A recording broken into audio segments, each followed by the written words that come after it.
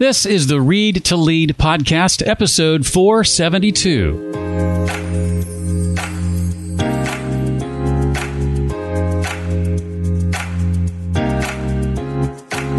If we dropped our preconceived notions based on this one very narrow view of language that we've learned, and we step back to think of it from a scientific and empirical standpoint and a historical standpoint, the view we get of language is drastically different. Paranoid about the ums and uhs that pepper your presentations? Concerned that people notice your vocal fry? Bewildered by the meteoric rise of so? Well, what if these features of our speech weren't a sign of cultural and linguistic degeneration, but rather some of the most dynamic and revolutionary tools at our disposal? Hi, I'm Jeff, and this is the Read to Lead podcast, the podcast dedicated to your personal and professional growth. I believe that if you want to achieve true success in business and in life, then intentional and consistent reading is a must. I am a lover of language, and today's conversation is all about that topic. I'm going to admit right up front that I get a little bit geeky about this topic, so forgive me. But in just a few minutes, we'll be welcoming Valerie Fridland. She's author of a brand new book, came out last week, called, like literally, Dude, Arguing for the Good in Bad English. I'll be asking Valerie to share about how our idea of what's correct and what's not with regard to language is often not even accurate in the first place. What new research says about verbal tics like and We'll unpack the history of words like, well, like, and literally, and you'll be surprised, trust me, and much, much more. In the last week, we've had dozens of people sign up for free for the Read to Lead community online at jeffbrown.me. When you join the community, you're making an intentional decision, I would argue, to begin leveling up the kind of people you surround yourself with. It was Charlie Tremendous Jones who famously said, you will be the same person 5 years from now that you are today, except for the people you meet and the books you read. And the Read to Lead community is all about upping the ante in both of those categories. Inside is a diverse group of people with one core commonality, a desire for lifelong learning and professional growth.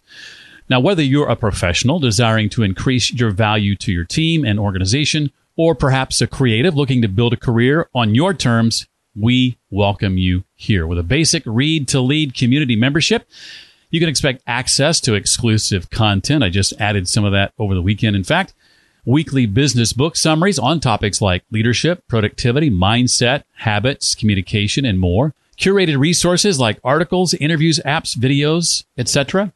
And community forum access where you can interact with others who take personal and professional development as seriously as you do. Those conversations center around topics like growth and development, note-making, side hustles and self-employment, personal branding, and artificial intelligence. If you're passionate about these areas, you found your tribe, and I hope you'll join us. In just the last 24 hours, I posted an extensive book summary of the book Getting Things Done by David Allen, which first published back in 2001. And Mandy replied, how very timely. Just this past week, I started reviewing this book and listened to some of the GDT podcasts. I've previously read and attempted to put GDT into practice, but got away from it. I'm working to bring those back with a practice that is sustainable for me. Thanks, Jeff. And then Kathy wrote, thanks so much for a great summary of one of my favorite productivity books. I've loved GDT ever since I bought it back in 2001. Not saying I achieved perfect GDT status, but the principles have stuck with me through the years. Basically, what I'm trying to say is the Read to Lead community is a thriving community of nearly 400 people now, and we'd love to have you participate. Basic membership is free and available to you right now when you go to jeffbrown.me. I hope you'll check it out. Again, it's jeffbrown.me. Valerie Fridland is a professor of linguistics in the English department at the University of Nevada, Reno.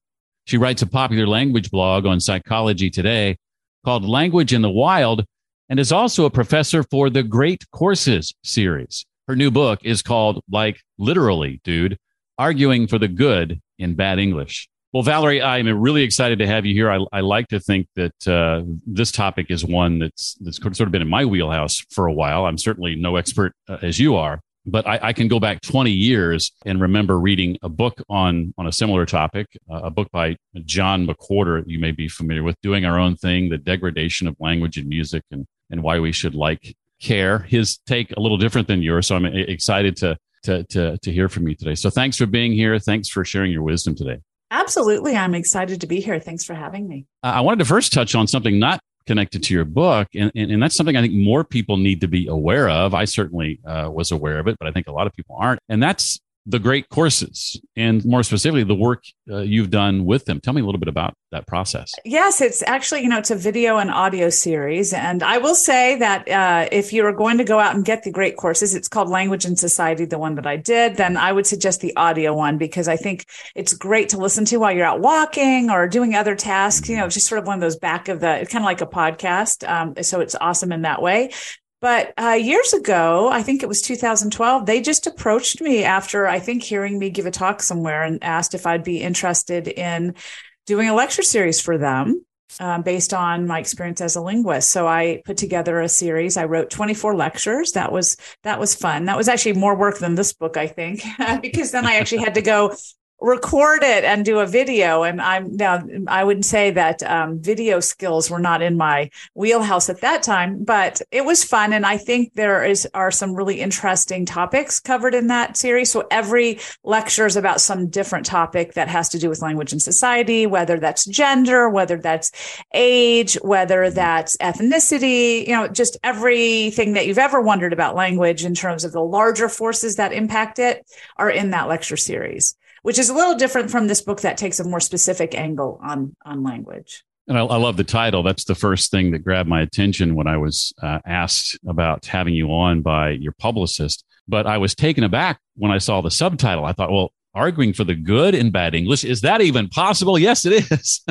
It's quite possible. You say that if you want to truly understand how language is used to express our social selves, we have to completely reimagine the way we think about language in the first place, right? So we have to start thinking about language like a linguist. So what does that entail exactly?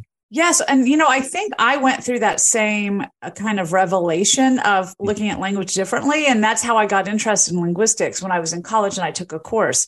So, we grow up taking English classes and we grow up speaking and having these ideas about people based on the way they talk.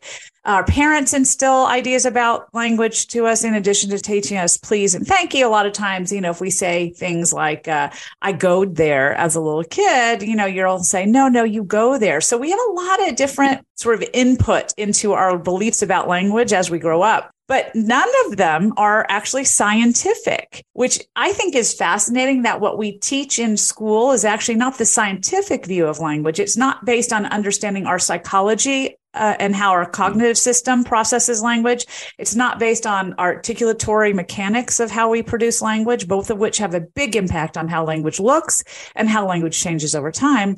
And it's also not based on the true understanding of why we have variation in language. So, a lot of times we dismiss variation as bad English. So that's, for example, if someone says had went instead of had gone, or gotta go instead of must go, or, deletes a plural marker on $3. All of those things we see as mistakes or errors based on this one specific perspective on language. So, the idea that you get an English class about what language should be. But if we dropped our preconceived notions based on this one very narrow view of language that we've learned, and we step back to think of it from a scientific and empirical standpoint and a historical standpoint, the view we get of language is drastically different. And I think people don't realize that the view that they learn in school is only about 200 years old. And English obviously has been around a lot longer than that. And language has been around a lot longer than that. So we're actually getting, I'm not going to say it's a wrong view because it has a purpose in those contexts. Yeah. But it's not a view that is based on empirical fact or history. And so if we can understand these not as variations related to errors, but as variations related to the natural course of linguistic evolution and social evolution, I think we get a very different perspective. So, disliked and bad are very, very different. And we should recognize that what we're doing when we say someone speaks bad English is we're actually saying someone speaks disliked English. And that's a very different thing. Some of the things that Valerie covers in the book include ums and uhs. We'll get into my history with that in a moment. The word like, dude, literally, vocal fry, singular they. I'm curious to know, before we dive into some of these, how did you go about choosing the ones you included in the book? How did you decide which ones are going to make the cut? Because there's more you could have included, right? Right. Yes. It could have been it could have been 2 volumes and maybe another volume will still come out. That it was actually a lot of fun. There were some that absolutely just had to be in there because those are the ones that are so common in the complaints people bring to me. What's really funny is, as a linguist, I give a lot of public talks and I teach classes every semester, and I teach classes on social linguistics. And I always get approached by people bringing me their complaints about language. So rarely do people come up and say, I love it when people say whatever. Instead, people come up and say, gosh, it drives me crazy. Or I hate it when people say, like, or literally, non-literally. So people like to bring me their pet peeves. And I would say that like and literally used non-literally are 2 of the most common pet peeves that I hear about.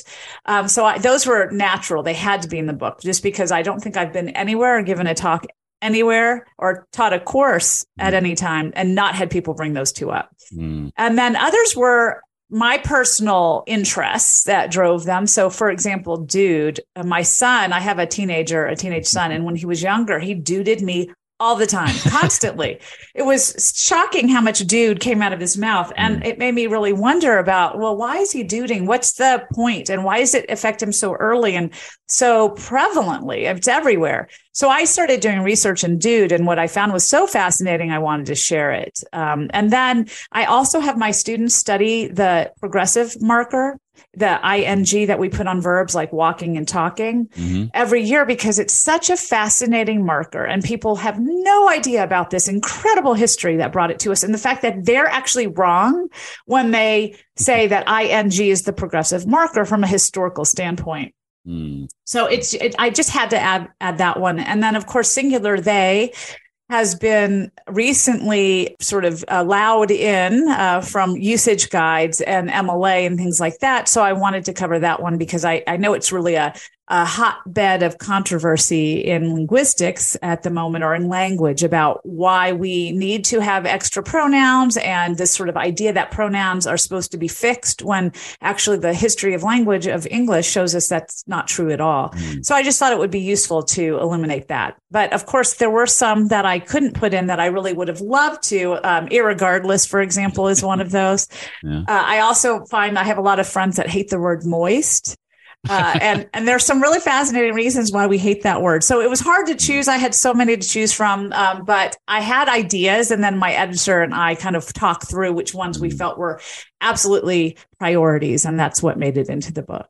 Well, my wife counts herself among those who dislikes the M word. Out of respect for her, I'm not going to say it. All right. Well, I'll have to write another book and include that one. Yeah. Well, you hinted at this a moment ago, but talk a bit about how the changes in our language manage to just gradually creep up. Oftentimes, I think, to your point, it stems from our desire, I think, to project a certain persona at times. And something that surprised me that I was ignorant of is that oftentimes it's young women or women at the forefront of the changes that are happening. Absolutely. So I think there are 2 different parts of that question, and I can start with whichever you think is more interesting. But there's the question of how language change sort of creeps in over time. So that's sort of a historical perspective of what happens to make change happen.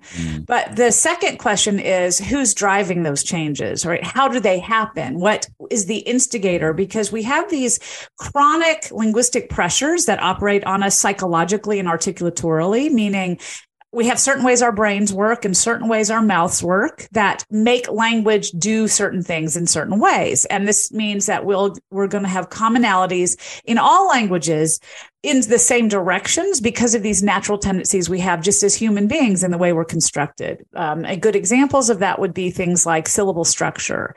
Every language seems to have preferred syllable structures that are the same. So the rare form of a syllable is a very complex syllable with lots of consonants tacked on each side. So a word like sixths, I can barely even say it, right? It's a crazy syllable. And in fact, it's quite a rare syllable. English is very promiscuous with its syllables, and it's very unusual in that way. Many, many languages do not allow those kinds of syllables. But one syllable that all language allows is a consonant vowel syllable like ma, da, pa, sa, right? All of those are very prevalent and very frequent. And what we find is language change in languages that allow syllables beyond that often operates to try to get those languages back towards a more optimal syllable structure. So in English, that means when I'm saying a word like sixth, barely can say all those consonants. The natural course will be when I'm in a conversation, I will actually delete consonants. So I'll say six, where I'm really just saying six, because it is not the natural tendency of language to have consonants like that. So again, you see this process where we delete consonants to get back to that more natural syllable. That seems to be a cognitive and also articulatory pressure we have on us. Other things have to do with the way that sounds are articulated in fast speech. When we say sounds together, they're not those individual sounds perfectly articulated. They take on characteristics of the sounds that come before them or come after them. So, for example, I think a great way you could see this is if you say the word cat. Okay. Go ahead and say it. Cat. All right. And then say the word can. Can. All right. And if you're listening, say those two together. Cat, can.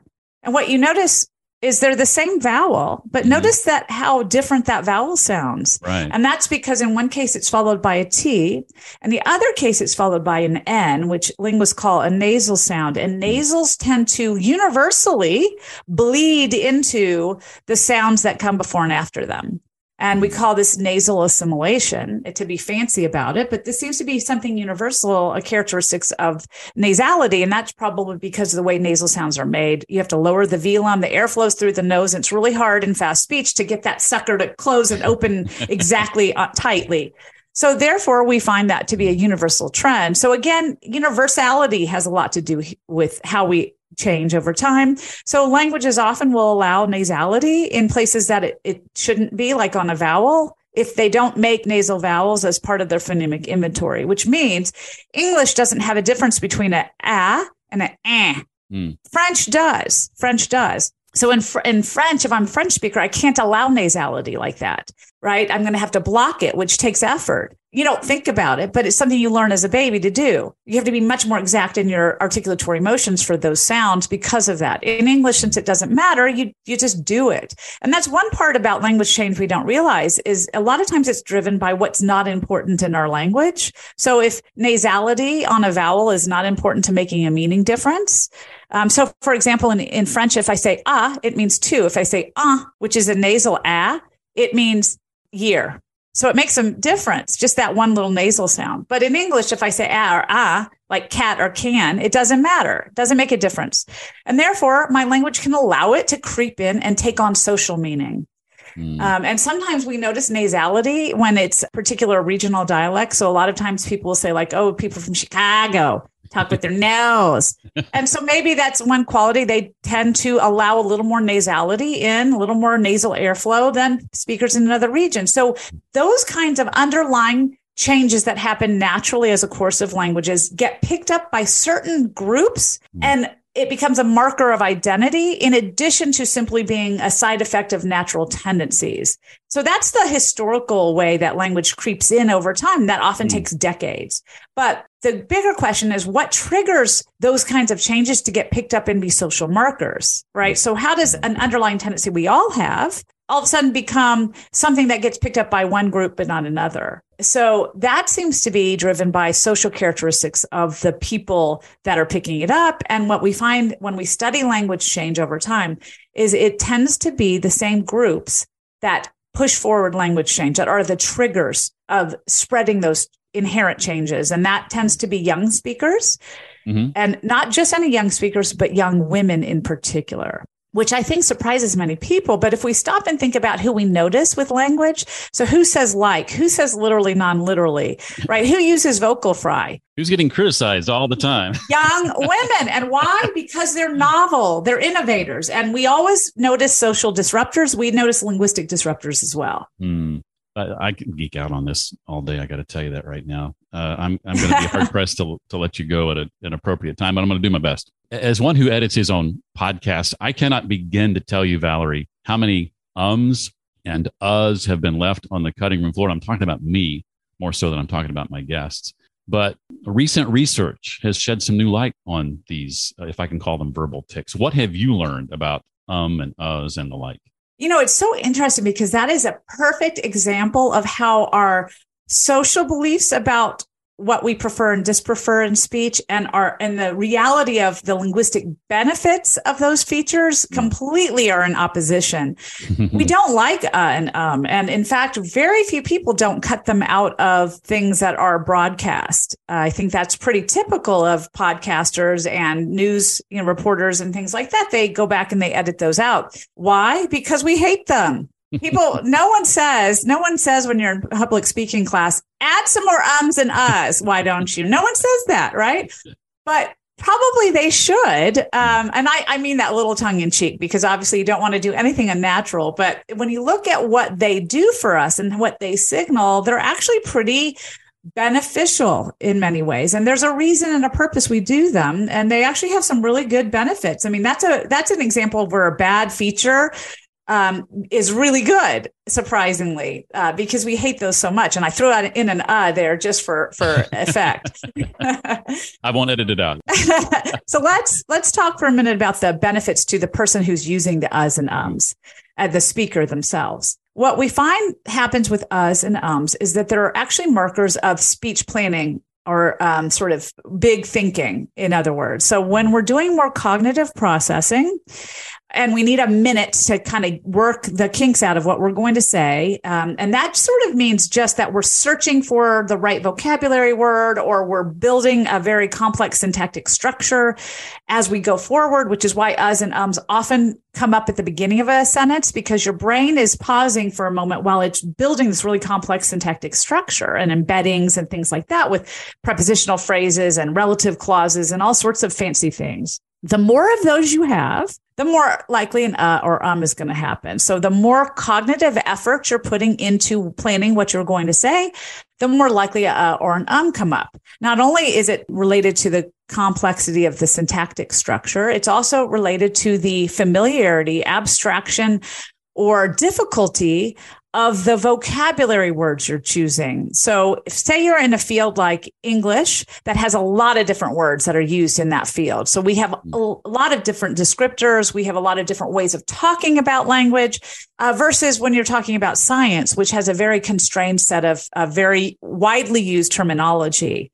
What we find is humanities lectures have more uhs and ums in their speech only while they're lecturing, not while they're just talking in casual conversation, than science or math lectures, because of the difference in vocabulary. A humanities lecture has many more words to search in their sort of lexicon, their mental lexicon, or basically their mental dictionary, when they're coming up with a word to describe something. But when you're a scientist, there's a very constrained set of terminology. Everybody uses the same word, so it's a go-to. It's instant. That neural network is really well traveled for that specific term.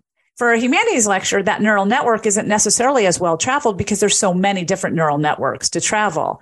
So the amount of umming and uhing seems to correlate with how many words you have to choose from, how difficult those words are. So, fancy, difficult words that you don't use very often compared to very simple, frequent words that you use quite frequently, and how familiar you are with those words. So, I might talk about supply chain logistics every day, and therefore that word has a really sharp neural network. But for normal people, until the pandemic, at least, most of us had never even heard of that word. So it took us a while to get to saying that as quickly as we'd say a word like transportation.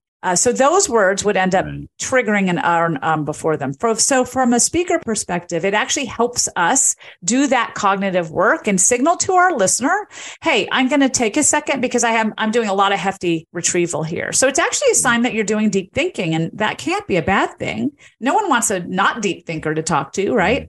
So that's the benefit to a speaker. The benefit to a listener is not only does it signal that you are needing to wait just a moment while whoever you're talking to takes a sec to retrieve that information. It also, and this is the real crazy superpower of ums and uhs, it also seems to help us process what they're saying faster, integrate new information faster. And here's what I love. It helps us remember it better later. So tons of benefits to ums and uhs, and yet we hate them. I love that you spelled that out. And I don't know if this correlates or not, but as you know, when I sit down with an author to interview them, I have typically thought about what I'm going to ask to the point that I've written it out. And I even send that to the author, as you've seen, so that they can have an idea of knowing what I'm going to ask and have a chance to think about what their answers might sound like or look like. Even then, though, I find myself, even though I know pretty much exactly 90% of what I want to say, there are a lot of ahs and ums in there. And I think one of the reasons I do that, and I do it more so than I would like, but I think one of the reasons I do that is because I want it to sound more spontaneous. I want it to sound not like it's, scripted. It's not necessarily scripted. I'm not doing anything verbatim anyway. But to me, the use of those ahs and ums or uhs and ums make it sound less so. Is there a validity to that, you think? And I do it subconsciously. I do think, sometimes what we find is if someone doesn't use any kind of discourse markers or filled pauses, which is what and are,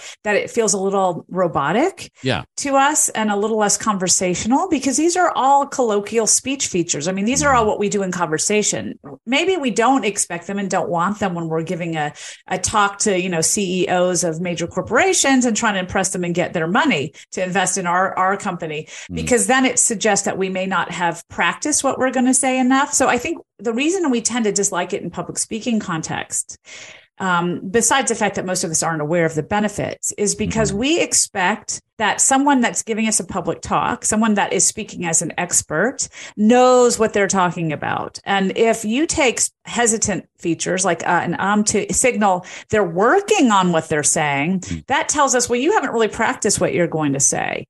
Now, in normal conversation, no one should, right? It feels artificial. And in a conversation like you and I are having, the same goes. But when I'm getting up in front of 500 people and talking to them about something that's my baby, a company I'm trying to start or something like that, then people expect me to not have to hesitate before I talk about it. So I think that's part of the reason why we dislike them in public speaking context, is because of that signal of being very practiced and scripted, which is what we prefer in those contexts. So I noticed too, and I don't know if this pertains to other people, yourself or others, but in conversations like this one, I mean, I've gone to the recording later and I've heard far many more uhs and ums than I thought I uttered in the moment. And sometimes from my guest, or I'll go through a conversation and realize the guest said, like every other sentence, and I didn't notice it in the moment necessarily. But when I listen back to it in the recording, suddenly it's obvious. Actually, it's pretty interesting because we find that to be true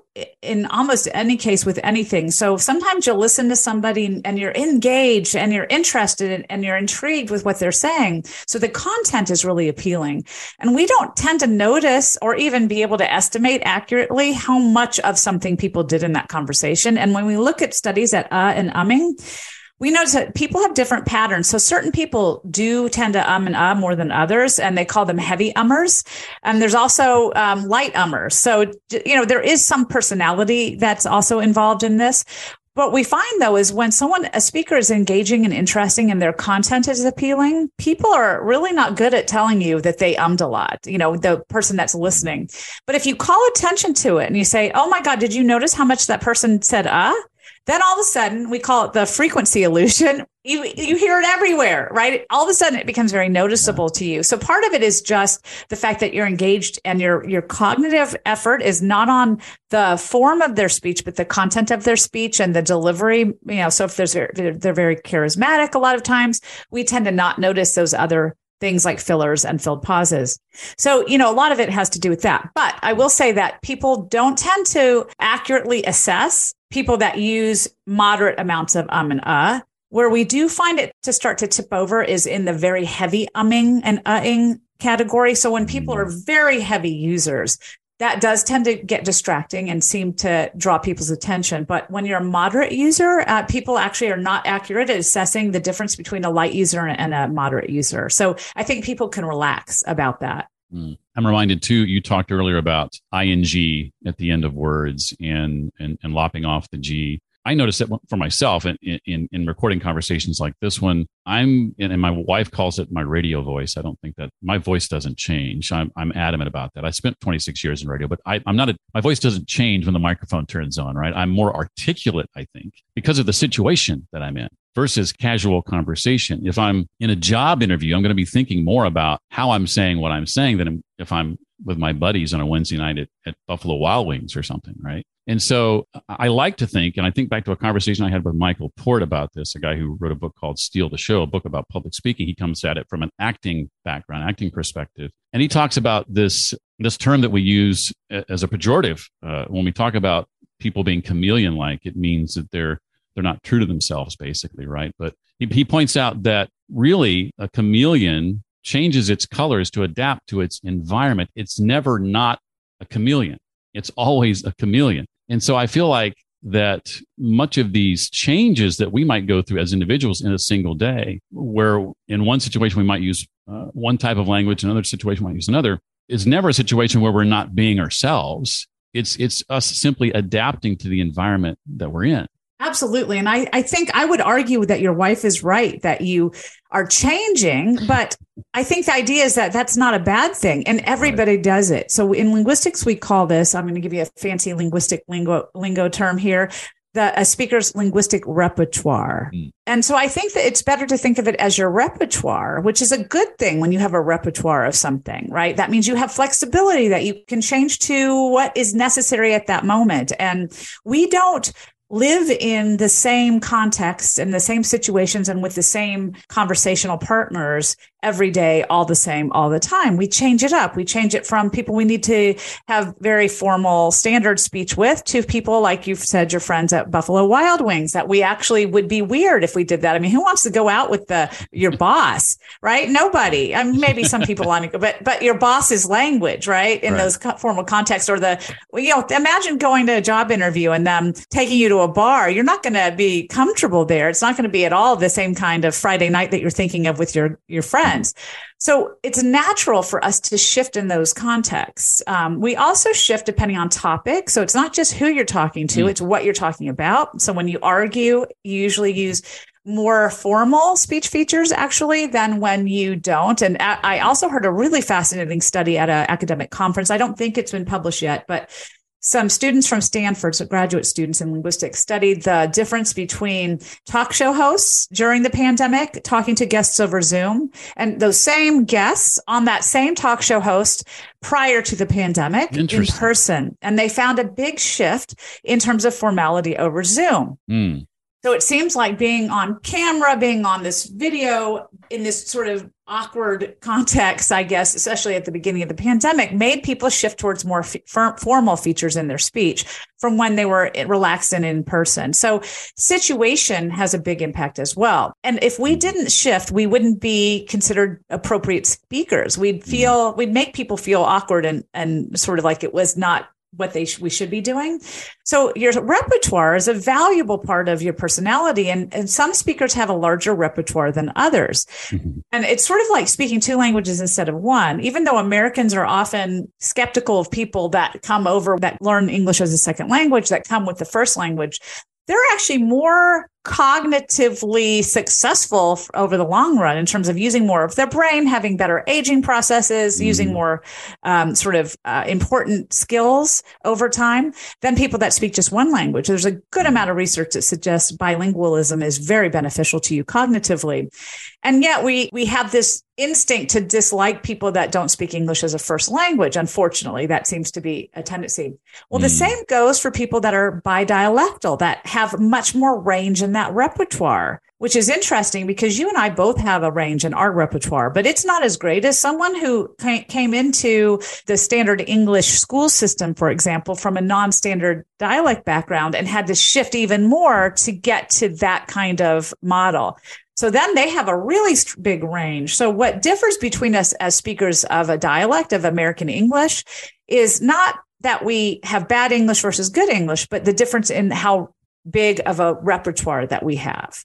As someone who did not do very well in French class in high school, enough to be able to fluently speak the language, I'm going to embrace my public speaking as a second language. That's my second language. I think that counts. And it gives you a bigger range because you use that very formal, articulate kind of speech more often. So I'm going to give you the gold star on that one. We touched on this earlier, but I'd love to get some more sort of detail with you, from you rather, with regard to expanded use of the word like, that I think a lot of people, teachers and parents probably mostly, kind of put in that laziness, rebellion category. How might this be misguided beyond what you talked about already? Sure. Well, like is such a fascinating word because talk about chameleon. Like has had many, many different forms and shapes over the centuries. We see it first in about the 1200s, used as mainly a verb and an adjective. And then we see it around the 1500s start to expand into prepositional and some conjunctive uses. So we see it as a conjunction in some cases. So similes, for example, she has eyes like the sky is where it would be used as a preposition in those cases. And what we find in all those early cases is it was used to express some sort of similarity or in a manner of kinds of usage. So if you say someone swan-like, that means they're doing it in the manner of a swan, or quick-like, which would have been a way it would have been used early on. It was in the manner of being quick. And actually, our adverbials with an ly today are derivatives of what was originally like. So if you were quick-like, you became quickly. And that's actually how that form came. So we've already done some stuff to like over the centuries. But what really is interesting is we think of that discourse marker like use that people tend to really shiver about today as being something new and novel, but it actually has been around since the 1700s. Oh, wow. And we really didn't start dissing it until we started to associate it with, guess who? Young women Right. and the Valley Girls stage, right? And particularly in the 1980s, with Southern California Valley Girl kind of identity. And yes, it was used in those contexts, and that probably helped fuel its spread, right? A Southern California feature, but it existed in English for hundreds of years prior to that, used in pretty much the same way. In fact, in the 1700s in trial transcripts and in literary verse, we find like used as a discourse marker, exactly as it's used today. What is completely new with like is its use as a quotative verb. And that's where you say something like, instead of I said, you said I was, you would say I was like. And that's sort of a way to quote someone. It's called a quotative verb. But what's interesting with all these usages is that they basically replace one-to-one another use that a speaker would have. So we think of them as sort of this verbal filling garbage, but in most of the cases we use it, except its strict discourse marker use, the new forms that we don't like about it, and that's when it's used as sort of an approximating adverbial. So you'd say something like, oh, he was like 10 instead of he was about 10, or as a quotative verb, I was like, I don't think I'm going to go tonight. He was like, yeah, I think I will. You would have replaced it with say. So it's not a riffraff. I mean, it's useful, and it's exactly a one-to-one substitution of another word that you'd use instead. So our dislike of like in those contexts can't have anything to do with it being a useless word, because it is useful. And we have other words that are used exactly the same way that we don't dislike. So it has to do more with who's using it. And the fact that it's new. And we often don't like new things as they come into our language, especially if we don't do them ourselves. Then we think of them as ew. Now, the one use it's harder to defend in that sense as a one-to-one correlation is true discourse marker like, which a lot of people group all those likes together. But the reason it sounds like there's so many likes in people's speech is because there's 3 different new likes that are coming in. But discourse marker like is the one that's at the beginning of a sentence, or the one that's sometimes in the middle of a sentence where it doesn't seem to fit. You stick it in there and you could remove it and you'd have the same semantic meaning of that sentence. And that one, people, especially older people, really don't like because they feel like that's useless and verbal riffraff. But remember when I was talking about the prepositional conjunction uses where it signals similarity or in the manner of or some sort of approximation? Well, what does that like do that we use as a discourse marker? It actually serves exactly the same function. If I say something like such as, see, there's like creeps in everywhere. If I say something such as, I went to this party and it was like, okay. What that tells you is I'm approximating, or I'm estimating, I'm providing a subjective sensibility about my own estimation, my own evaluation of what that party was like. So what like signals in that discourse marker use is subjectivity. So it is a signal to you as a listener that this isn't any kind of, assessment from an objective standpoint of what happened. This is my own personal opinion. And I want to signal that by providing this sort of approximating inexactness with this marker like. What's fascinating is it actually is the same purpose or function that has derived from like over the centuries, where like as a conjunction or like as a preposition expressed inexactness but similarity. And that's what that like does. So long story short, even though we don't like, see how prevalent like is? It does serve a function. I think what we dislike is the fact that young and especially women, female youths tend to use it much more than older speakers do. And so it stands out. If you look at the research, though, young men are actually using it as well. Is some of the criticism, though, pointed at not the use itself, but let's say an individual who's using it almost like every other word.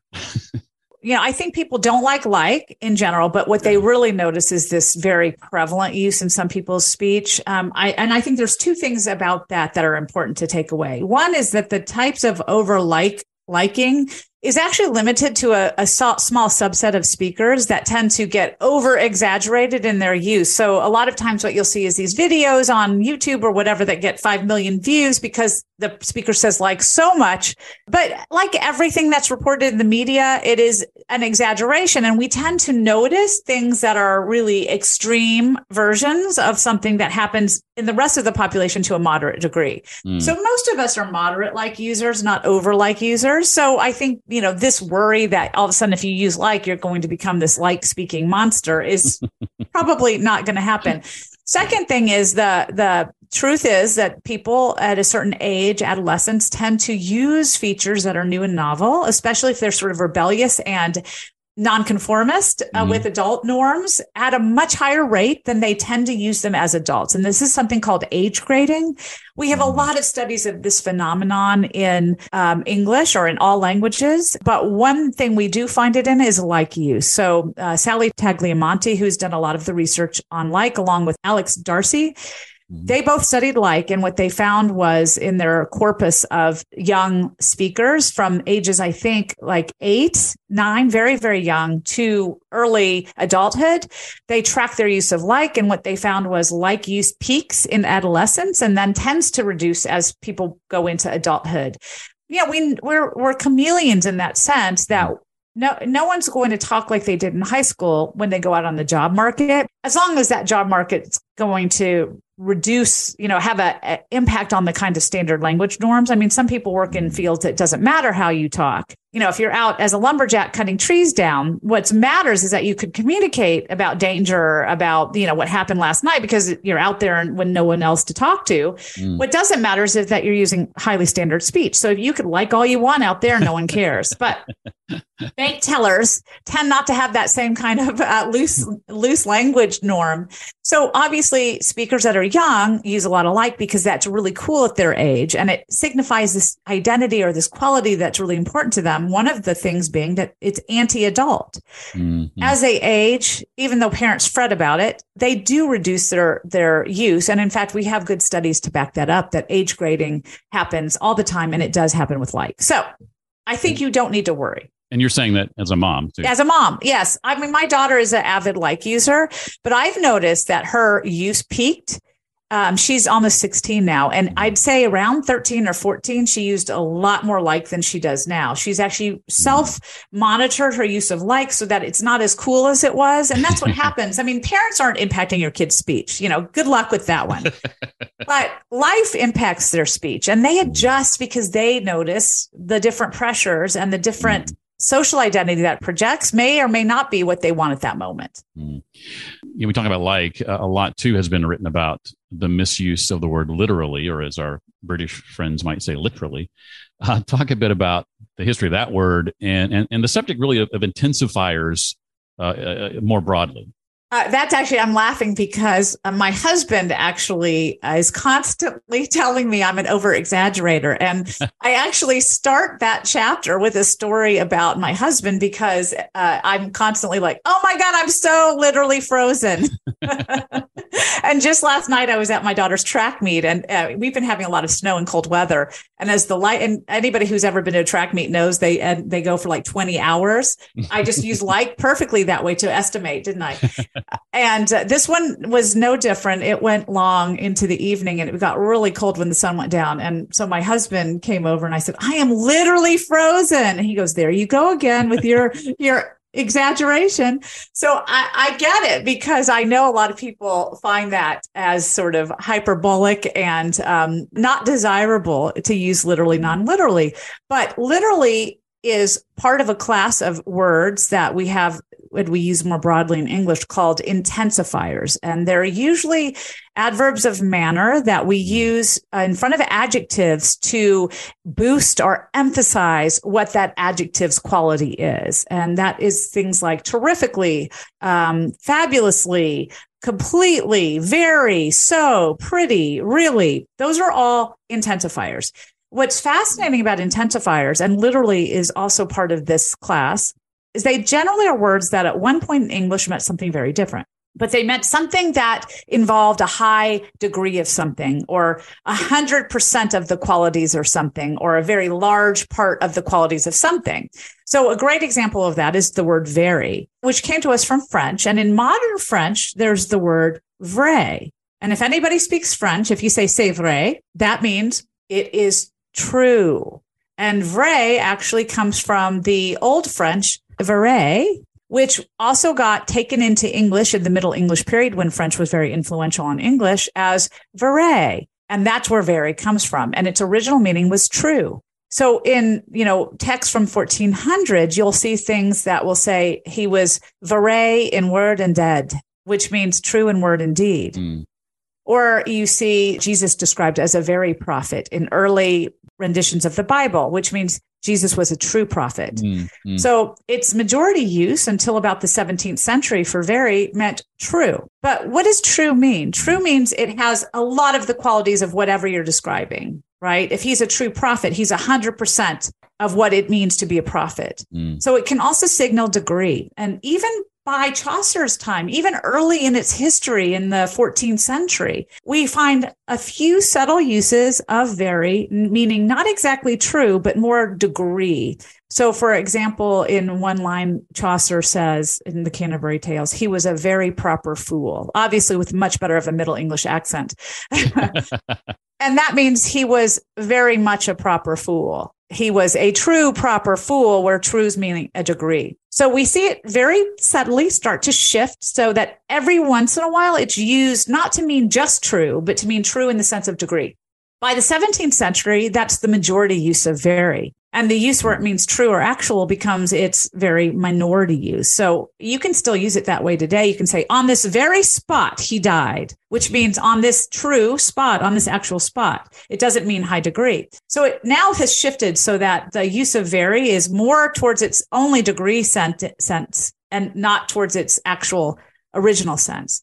Well, we don't mind that because that happened 300 years ago, but literally is doing the same process of what we call semantic bleaching, where this quality of literal meaning true or to a large degree of the accurate rendition of something as if it were literal, the quality of that's a lot, has sort of been bleached out from its original sense of being literal. And so the same process that happened with very is happening now with literal and literally. The problem is it's happening as we're living it, not 300 years ago. So we don't notice it anymore. And it bothers us because we see it and it has this other competing meaning that's more prevalent, which means literal. The other thing I think that bothers us about literally is that the non-literal literal is actually completely not literal, right? It's the opposite of its meaning. Yeah. But we've also done this many times through the courses of English. Obviously, in colloquial English, you can say, oh, that's bad, meaning that's good, which is the opposite. But even if you get away from colloquialism, if you ever said, oh, that hardly bothers me. Well, what hardly means there is it doesn't really. It was no difficulty. It's not a problem. But hardly until about 1600, the actual now obsolete meaning was with great difficulty.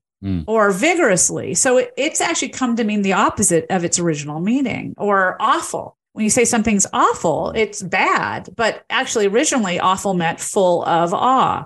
So we've done this over and over. And this is what I mean by our perspective is jaded by the moment rather than the history. And literally is no different. In fact, Jane Austen, James Fenimore Cooper, F. Scott Fitzgerald, Mark Twain, all actually used literally, non-literally. But because, again, like with Chaucer, it was the minority use at that time, it wasn't noticed. But now what's happening is so many people are using it that we notice it and it bothers us. But it's just because we're in that moment where it's changing rather than having the change happen 100 years ago or so. Oh, the King James Version of the Bible, John 5:24, where Jesus says, verily, verily, I say unto you, truly, truly. Yes, exactly. That's right. That's right. And the Tinsdale Bible is the one where where Jesus is the very prophet, was from the Tinsdale Bible. And your last point there, just hitting on this, I kind of want to drive this point home. The through line here is that though you may not like a particular vocal tick in the present, understand that the way you speak probably had its share of dislikes 50, 100 years ago.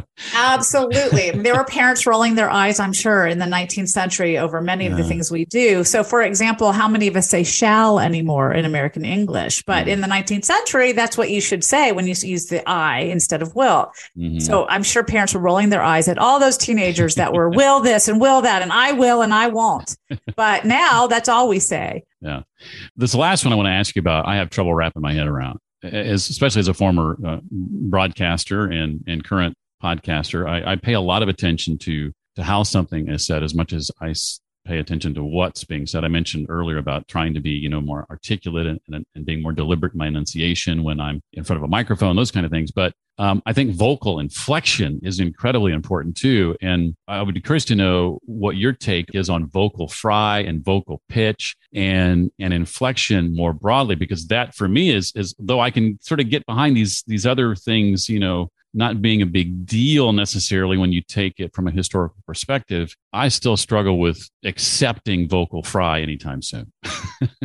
Yes. And I love, that you're honest about that, because what's interesting is I think if I put you on a sort of acoustic waveform measure, that we would find fry in your speech, especially that you have a low pitched voice. And fry, essentially what vocal fry is the sort of bunching up of the vocal folds to make them heavier and thicker, which makes them vibrate at an irregular rate. So they vibrate more slowly and they vibrate irregularly. When you're in a low pitch frequency, it's less noticeable because that drop in pitch to get to that irregular pulsing of the vocal folds is a much smaller drop. For women who start at a higher pitch more generally, that drop is more noticeable. And that's why I think women get called out for fry, because actually fry is a male feature predominantly, or at least that's how it's been studied previously. Before the 2000s, when fry got called out in women's voices all the time, the studies that had been done on fry, mainly in British English, had suggested it was a hyper masculine feature, in fact. So there was a really interesting study done in 1988 that looked at different dialects of British English and the amounts of fry in those dialects. And they found that fry was used by men 3 to 10 times more than women. And the difference being which dialect they were from. So it was not only gendered, but it was also regional. So certain regional dialects tended to do it more than others. But in all the dialects, men fried quite a bit more than women. And the perception, when they studied the perceptions of fry in men's voices, was that it gave them authority and status, and that it was sort of the mark of a higher, well-bred, educated person. So what's really interesting is the same feature that's studied in, a different group can be found to be eloquent and educated and authoritative. But when we look at it in a group that tends to have social stereotypes about them more generally that don't have those qualities, we don't look at it the same way. So I think it's important to call out that the same feature gets judged positively when used by a different group. But when young women use it, which seems to be the population that we notice in American English, and it does seem to be true that they use it more in American English, young women, than men,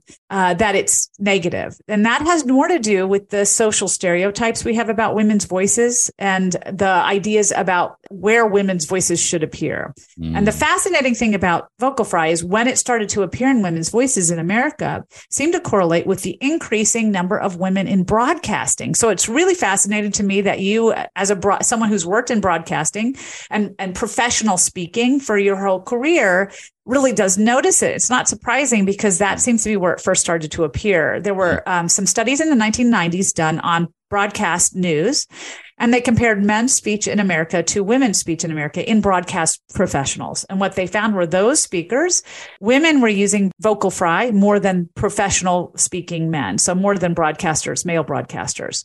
Now in the early 2000s, where we start to see a lot of the literature coming about with, oh my God, there's vocal fry in women's voices. It sounds so awful. It's grating. It's annoying. Why are they doing it? It's going to kill their job opportunities, blah, blah, blah. A similar study was done, and I think it was about 2004, where they looked at women in professional voice settings and men in professional voice settings, so newscasters, those kinds of things, compared to men and women not in those settings. And they found something very similar to the earlier study, that women in broadcasting used more vocal fry than men did. But normal men and women, ones that were not in professional voice context, used about the same amount. So one thing I think it's true about vocal fry is this prevalence of vocal fry in broadcast settings on like NPR, which is where we hear a lot about complaints about women's voices on NPR having vocal fry, has actually highlighted vocal fry to a point in women's voices that isn't accurate of the general population. So it's made it more noticeable to us. And then we sort of generalize that to all women. But it is true that young women do use it about twice as much as young men. In studies that have been done, like around 2010, there were a number of studies, and they suggest that young women in America use it more. I think the trick is to think about why they might be using it more. If we think about where have women's voices not been welcomed, professional settings, what are the kinds of voices we do like in professional settings, and what kinds of voices get better ratings in professional settings? Well, not high voices, low voices, masculine voices. That numerous studies supports our association with low voice pitch, with the qualities that we like in leaders, with the qualities we like in professionals, with the qualities we like in assigning people professional competence authority ratings. What doesn't a low voice get ratings for women? Attractiveness. But what does a man with a low voice get? Attractiveness. So men don't need to alter the voices to be professional or attractive, but women do. Because to be an attractive woman, you need a higher voice. To be a professional woman, you need a lower voice. What does vocal fry offer? Excursions into low pitch while you have a higher voice. So I think it's a really fabulous solution to that sort of double bind that women are in, where they want to have a lower pitch voice for a professional authority sort of projection, but they also want to be feminine. And so they sort of do this excursion into low pitch with vocal fry without giving up their higher pitch elsewhere, which then, of course, makes the vocal fry more noticeable because it's a high pitch to low pitch excursion. Related to this, the voice changing is another book I want to bring up. I don't know if you're familiar with, I mentioned the John McWhorter book. Are you familiar at all with Change Your Voice, Change Your Life by Dr. Morton Cooper?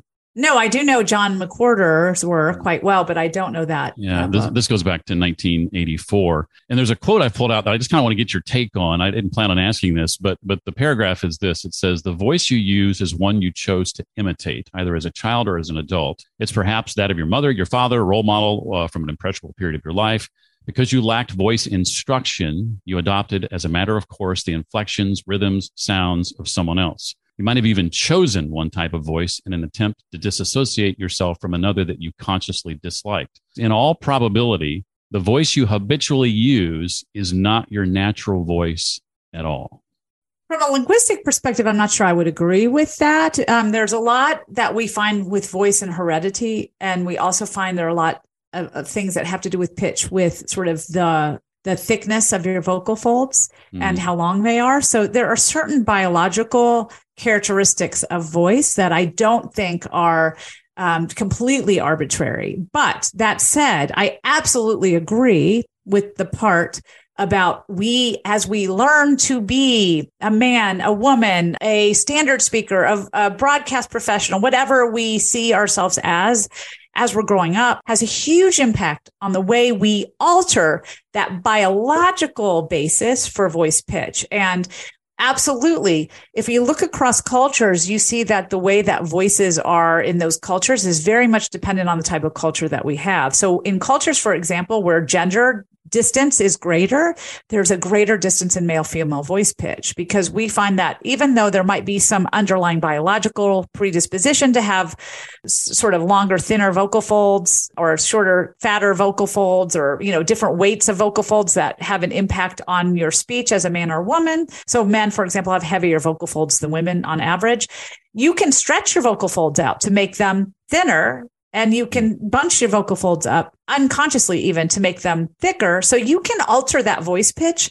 And it seems like we learn what the appropriate voice pitch for our gender is. And that has a huge impact on the pitch we adopt as we go into adulthood. So I agree 100% that we model our voices off of those that we identify with. And that can be larger socio-cultural models that we're given. So what's a model for being a man or a woman in your culture?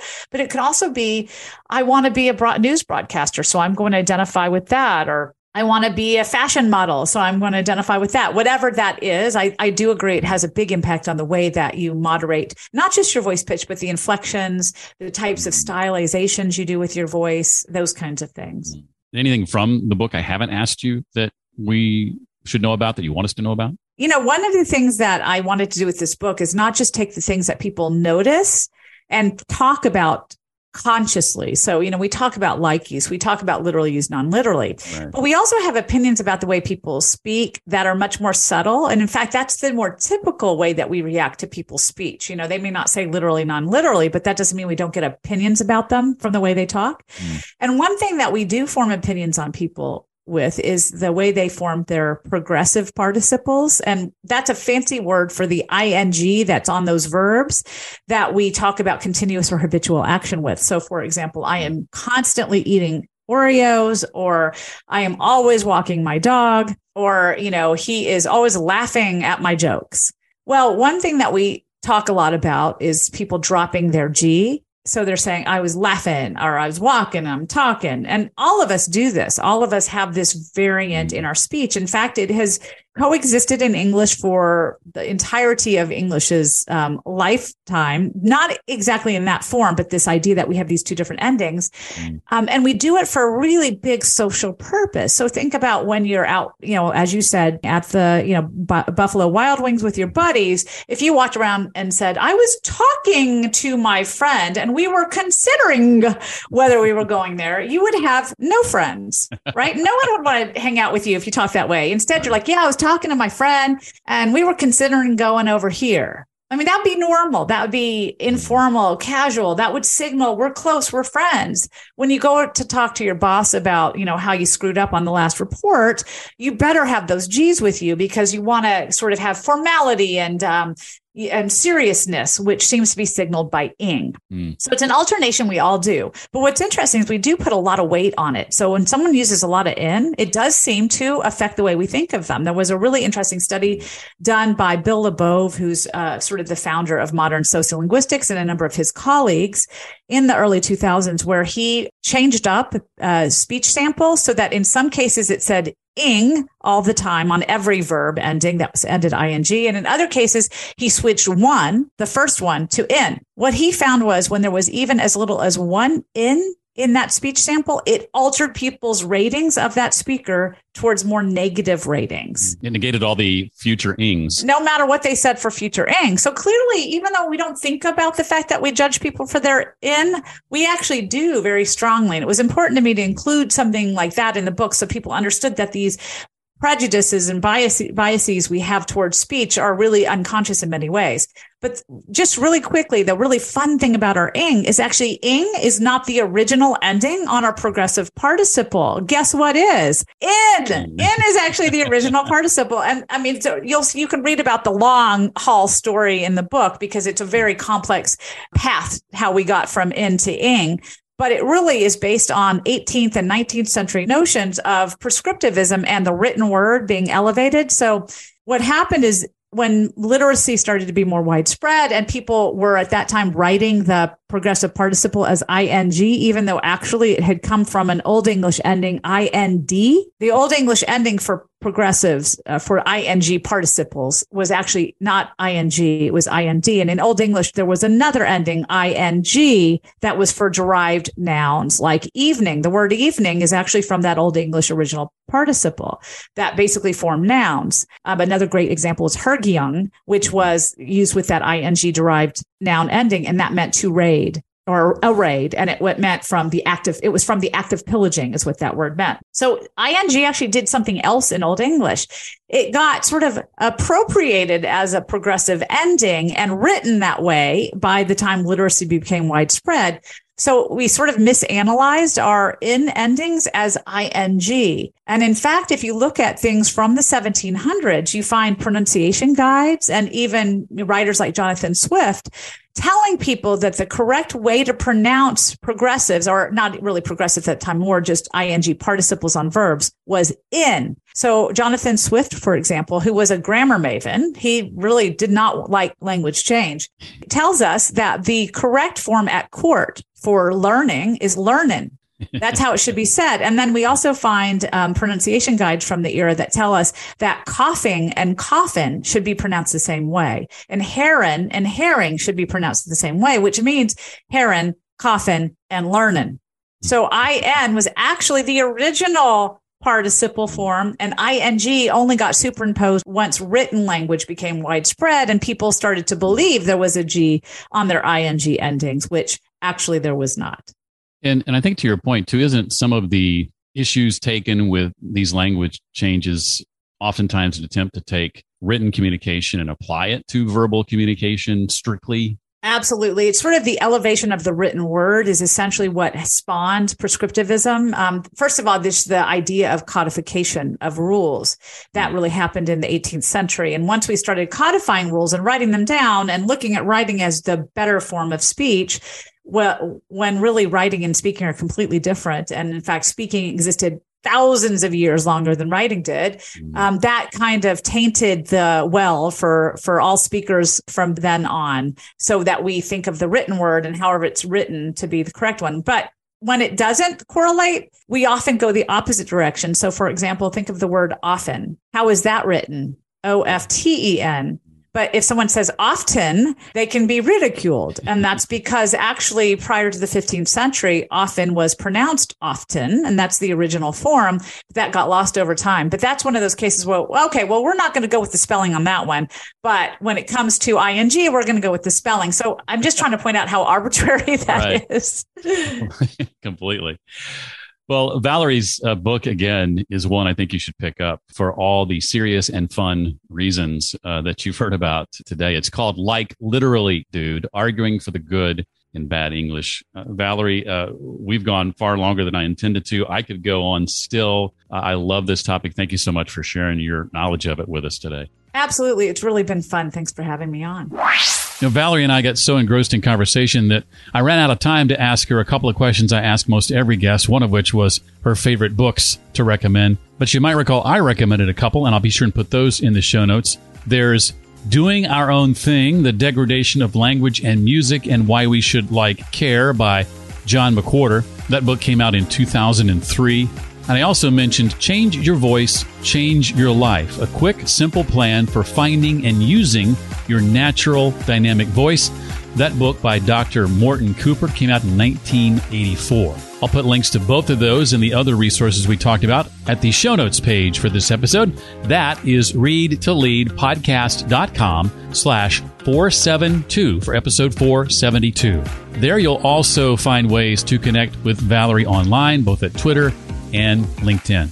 Don't forget to join nearly 400 people in our Read to Lead community. It's absolutely free. You can find out more about the community and what you get when you join at jeffbrown.me.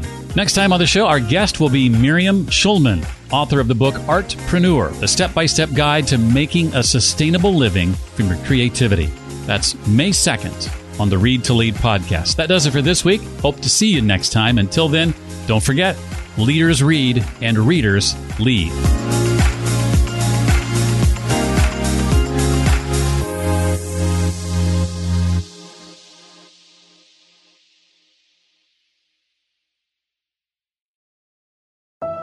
Ladies, at Essentia Health, you're not just a patient. You're a partner in your healthcare journey.